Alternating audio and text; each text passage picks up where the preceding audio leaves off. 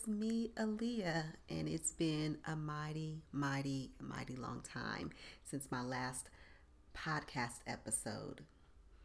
I was feeling, I shouldn't say I was feeling today, I have been feeling the call to come back to you guys, to come back and talk, to tell you what's going on in my life, and to give you an update about everything that's been happening for the last 2 years. My ancestors have been nagging me deeply that this is my calling to come back at this time to come back and talk to y'all.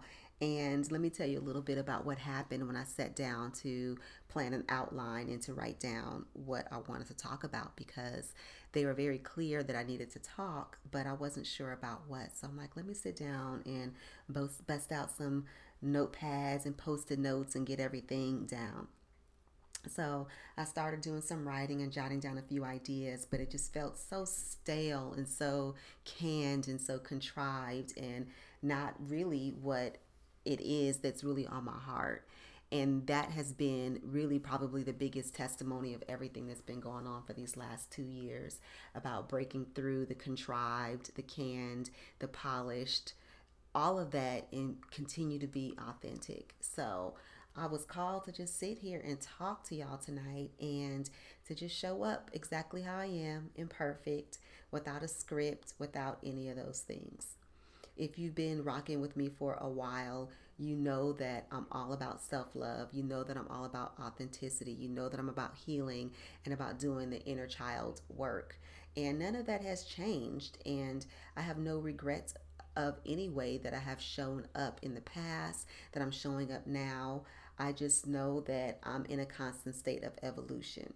So, what that means is that even when I got to another peak of breaking through shadows and breaking through all of that, there's still so much work to be done. And that's what it is, right? It's always about learning, applying, and then because you've gotten to that level, you are able to see what's next for you. This journey is never done. This journey is never done. This journey is never done. Oh my gosh, this journey is never done.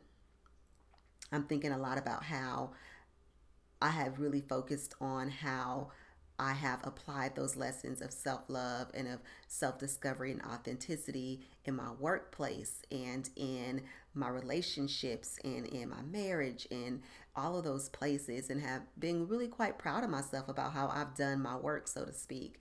But even as I've done that, more opportunities to keep working on it has arisen. And the biggest place that I have seen this come to light and come true for me has been in my spiritual life.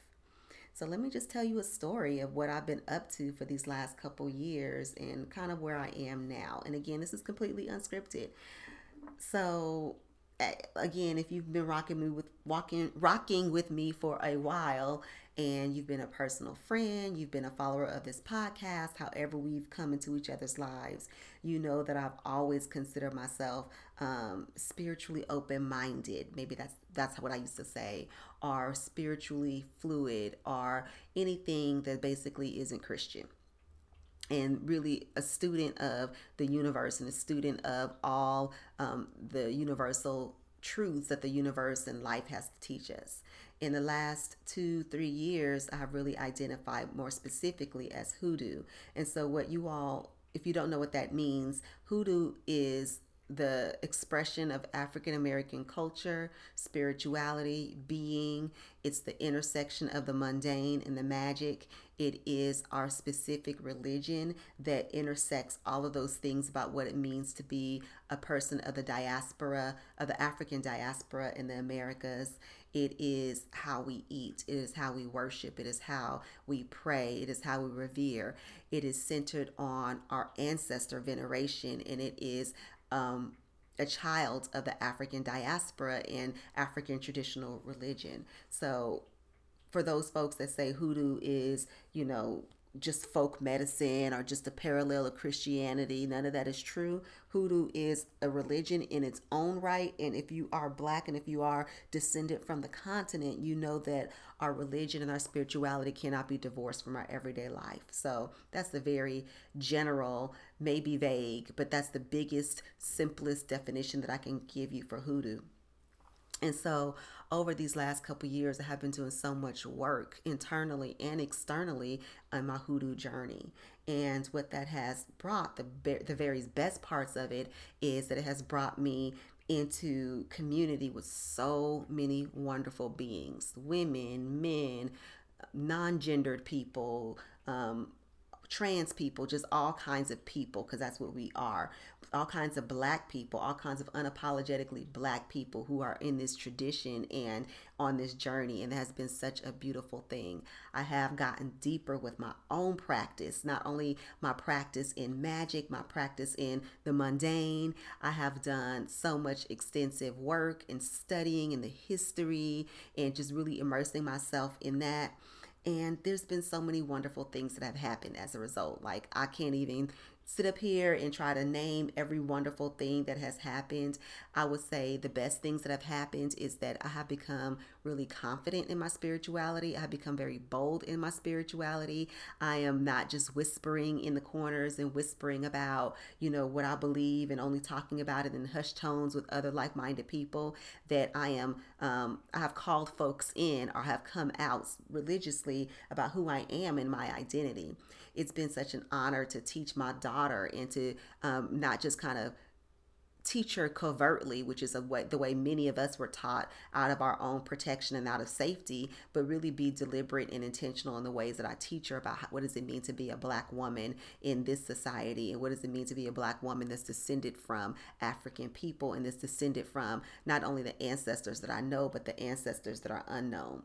So hoodoo is my life. Hoodoo is life, and hoodoo is so much of how I show up and move in this world. And there's just been a lot of beautiful blessings that have come as a result. And then there's the negative side too that has come as a result. And some of the things that I'm going to share are not specific to the hoodoo community. It's things that happen in every religion, every philosophy. Every time you have a group of people come together, you're going to see some of the same things that happen. You're going to see abuse. You're going to see narcissism. You're going to see people take advantage of others. You're going to see folks scam. You're going to see infighting. You're going to see people who are really showing up with their smaller selves. That means their unhealed selves, their inner child that still has a mother wound or a father wound. You're going to still see people that are acting out their own demons, so to speak, and projecting those things onto you. And unfortunately, I have seen the very worst of that behavior as well. And as I've dealt with this very worst of the behavior, y'all, I was in a whole ass cult. I was in a whole ass cult and didn't even know it. Maybe I'll talk about that in a little bit. And I don't regret it. I don't regret it because it's given me the opportunity to understand the places where I still have healing to do.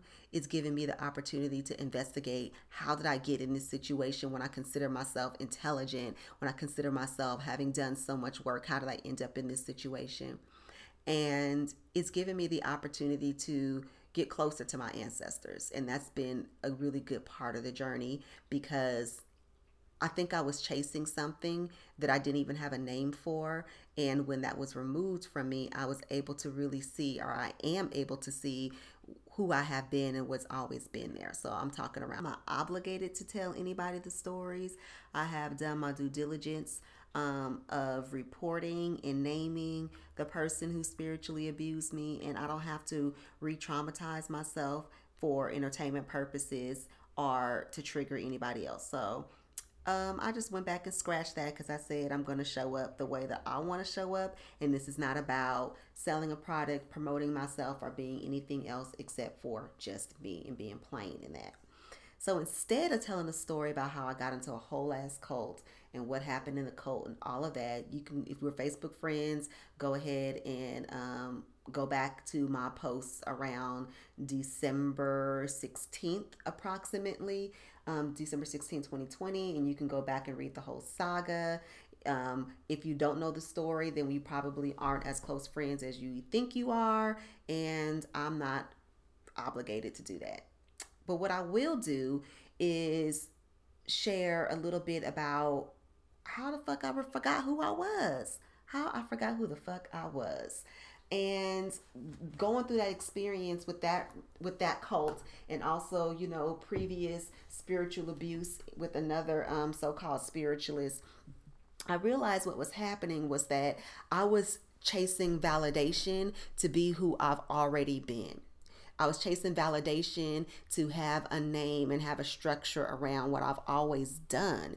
And I was chasing validation in a community when I've already had the validation, not only in the community, but in my family and in the people that I call my community.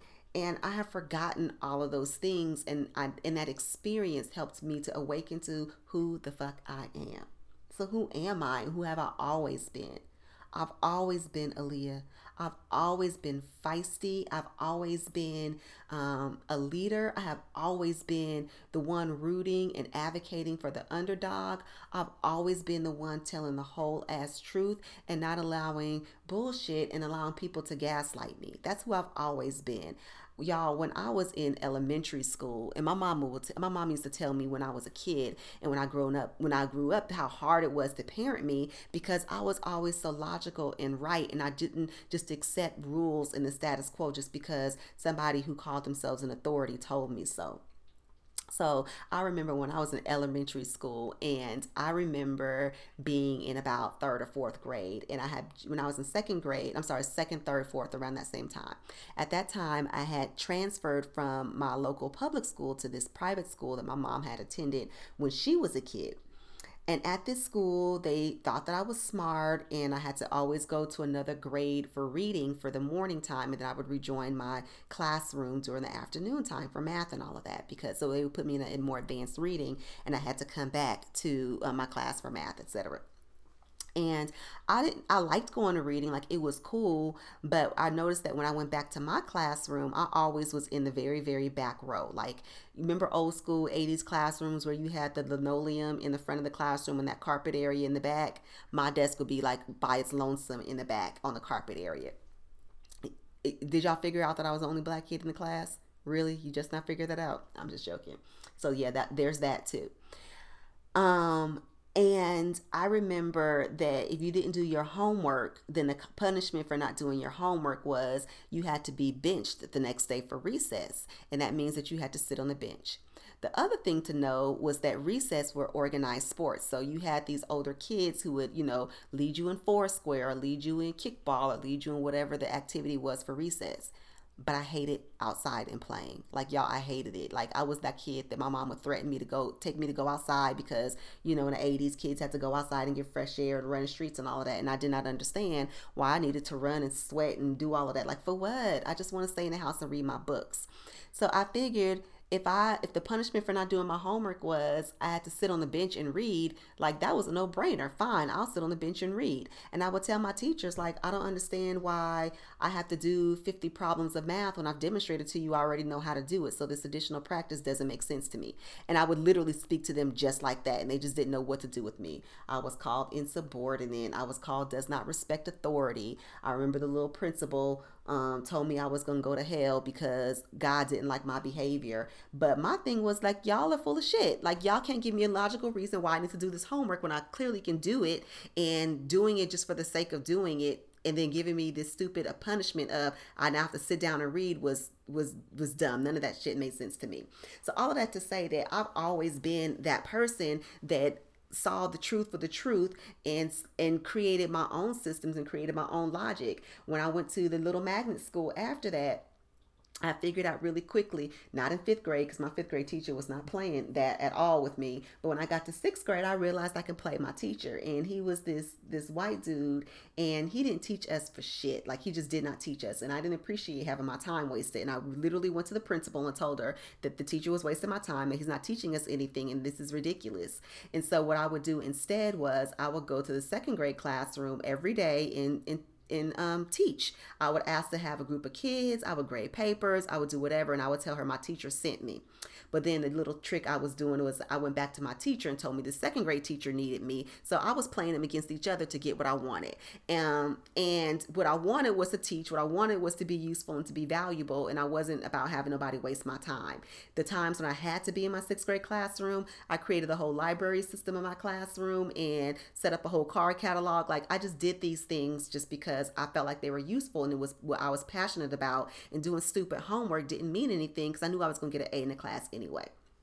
So obviously, there's things that you just have to do growing up and you just have to do because it's part of development, etc. But I was always that person that I needed logic and reason. And if you didn't give me something logical and reasonable, then I'm going to not be shy about saying it, but I'm also going to create my own systems and structures. And that's who I've always been, both as a kid, now as a whole 42-year-old woman, and also as a spiritualist. Like you can't just tell me to do something just for the sake of doing it if it doesn't make sense and it doesn't work.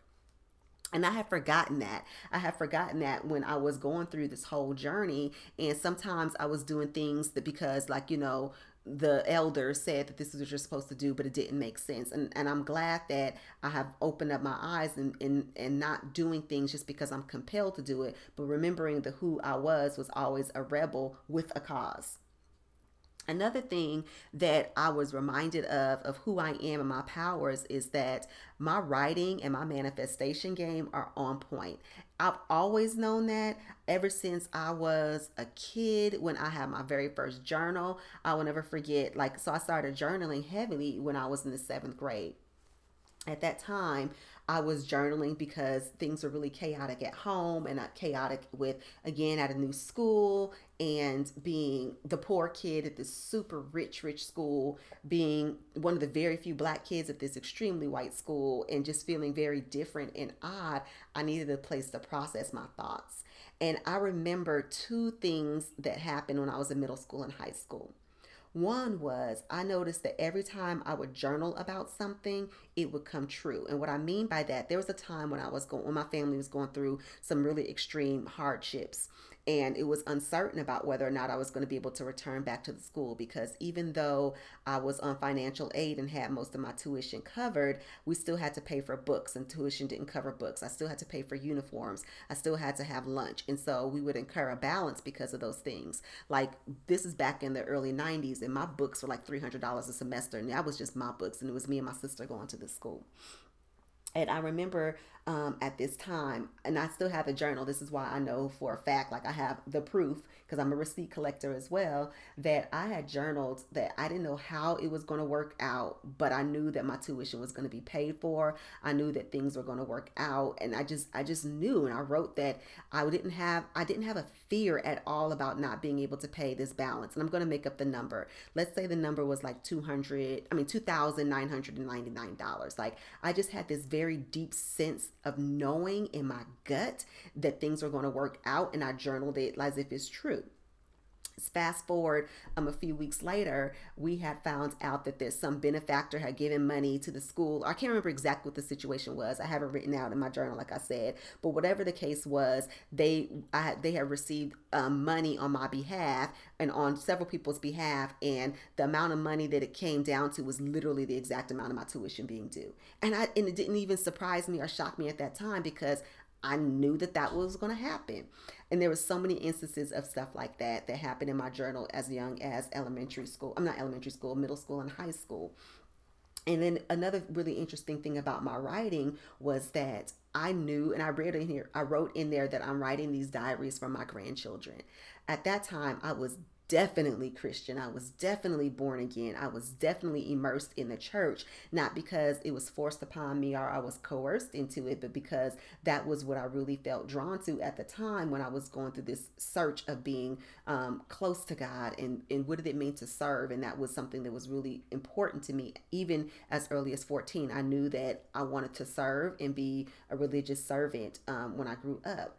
And but it was still very clear to me that my diaries were going to be important, and that I was writing so that I wrote in there that I'm writing so that my grandchildren will one day understand and make sense of the world, and that it would make, and they would not feel alone, and things would make sense to them. And I think looking back at it now, I am amazed at how consciously hoodoo I was without even knowing it, but knowing that my writings, and knowing that passing down a legacy, and knowing that sending that for my, preparing a legacy for my children were going to be super important. And that, yeah, passing down that legacy and passing down those lessons is really what we are about. And one day that I will be an ancestor and have to do that. And I was very much tapped into it. So that was that. Another thing that was, and I'm going to stop there because I have a whole list, y'all, of things that I have not rediscovered, but I have reclaimed my power in. So two more things. One, another thing was my dreams. Y'all, my dreams are super powerful. They are super potent. They are super clear. And I have I have three different types of dreams. One are like my, like the run of the mill prophetic dreams. Like I dream it and it happens. And the reason why I know that is because, again, I write down my dreams, and they come true in very unexpected ways, sometimes very mundane ways, sometimes in ways that don't make sense at the time. And then later on it'll happen. I'm like, oh my gosh, I remember I dreamt that. And then I'll go back to my diary and I'll see how I literally wrote out exactly what was going to happen. Um, so there's those kinds of dreams. I also have what's called lucid dreaming, where I'm in my dream world and I am either visiting with other people, visiting with my ancestors, visiting with folks way back in the past or way in the future, or people who are connected to me in real life, and I'm consciously aware that I'm dreaming, and I'm doing work and divination and doing work in my dreams. So there's those. And then of course there's also the typical regular dreams that all of us have, dreams that are just um, emotional stuff, gunk that's working itself out in the dreamscape. So whether it's, silly adventurous dreams or anxiety dreams, I have those as well. um, but my dream life has always been very potent ever since I was a kid. And yeah, and in I now have language for and structure for what it all means, and am able to use that and tap into that, not only with my divinations but in my own spiritual growth. And I going through this experience with the cult, I realized how much of a gift that is, and feeling really confident in that, because one of the things that happened was that we didn't get much teaching. We didn't get much education at all within this group. So we leaned on each other for teaching. We leaned on each other for growth. We leaned on each other for lessons and how to's and all of those kinds of things. And one thing that came to the surface was I really realized, not I really realized, goodness, I really leaned into the fact that I know how to interpret dreams. I've been doing this for myself, and I can do this for others. And started to be able to use that tool for other folks. And that was really dope to be able to serve people in that kind of way. And then the last thing that I forgot, but I was reminded of, is that I've always been a leader. I've always been starting some kind of club, some kind of organization. In every job that I've had, I've come up as a leader, and not just in the professional way or in the structured ways, but I'm a leader within my family. I'm in my both my immediate family and my extended family, in my friend group. And I don't mean a leader as in a person who is in charge of people, because that is definitely a skill set, and that's something that I've had to do. But to me, a leader is someone who is able to bring out the best in others, someone who is able to take to see into others what oftentimes they don't see in themselves, and to help craft it and mold it so that they are able to live their best lives and live up to their own visions and leave out their own destiny. And also someone who literally is there to help teach and guide the next generation. And I realized through going through this experience that I didn't need some external person to tell me that that was already who I am. I have the evidence of my own life and the evidence of my own family to see that to be true. And so that's just a short list of the many lessons I've learned. And truthfully, I'm not at the place right now to go into all of the details into the lessons learned, and I don't know when or if I will be. And I also, you know, I'm in a period of change and influx myself. And what that means is that how I will be showing up and teaching and leading and working my business, that's all going to change. So you might have noticed that I've been silent around promotion. I've been silent around teaching. I've been silent about those things. And that's been all very intentional. Um, I have an idea about where that's going. I'm not ready at this point to share where that's going, but it's going to be going to, I can say very clearly that it's going to a lot of the basics. It's going back to the core of who I am, and how I show up does not need to be the same way that every other entrepreneur shows up. I don't even need to call myself an entrepreneur.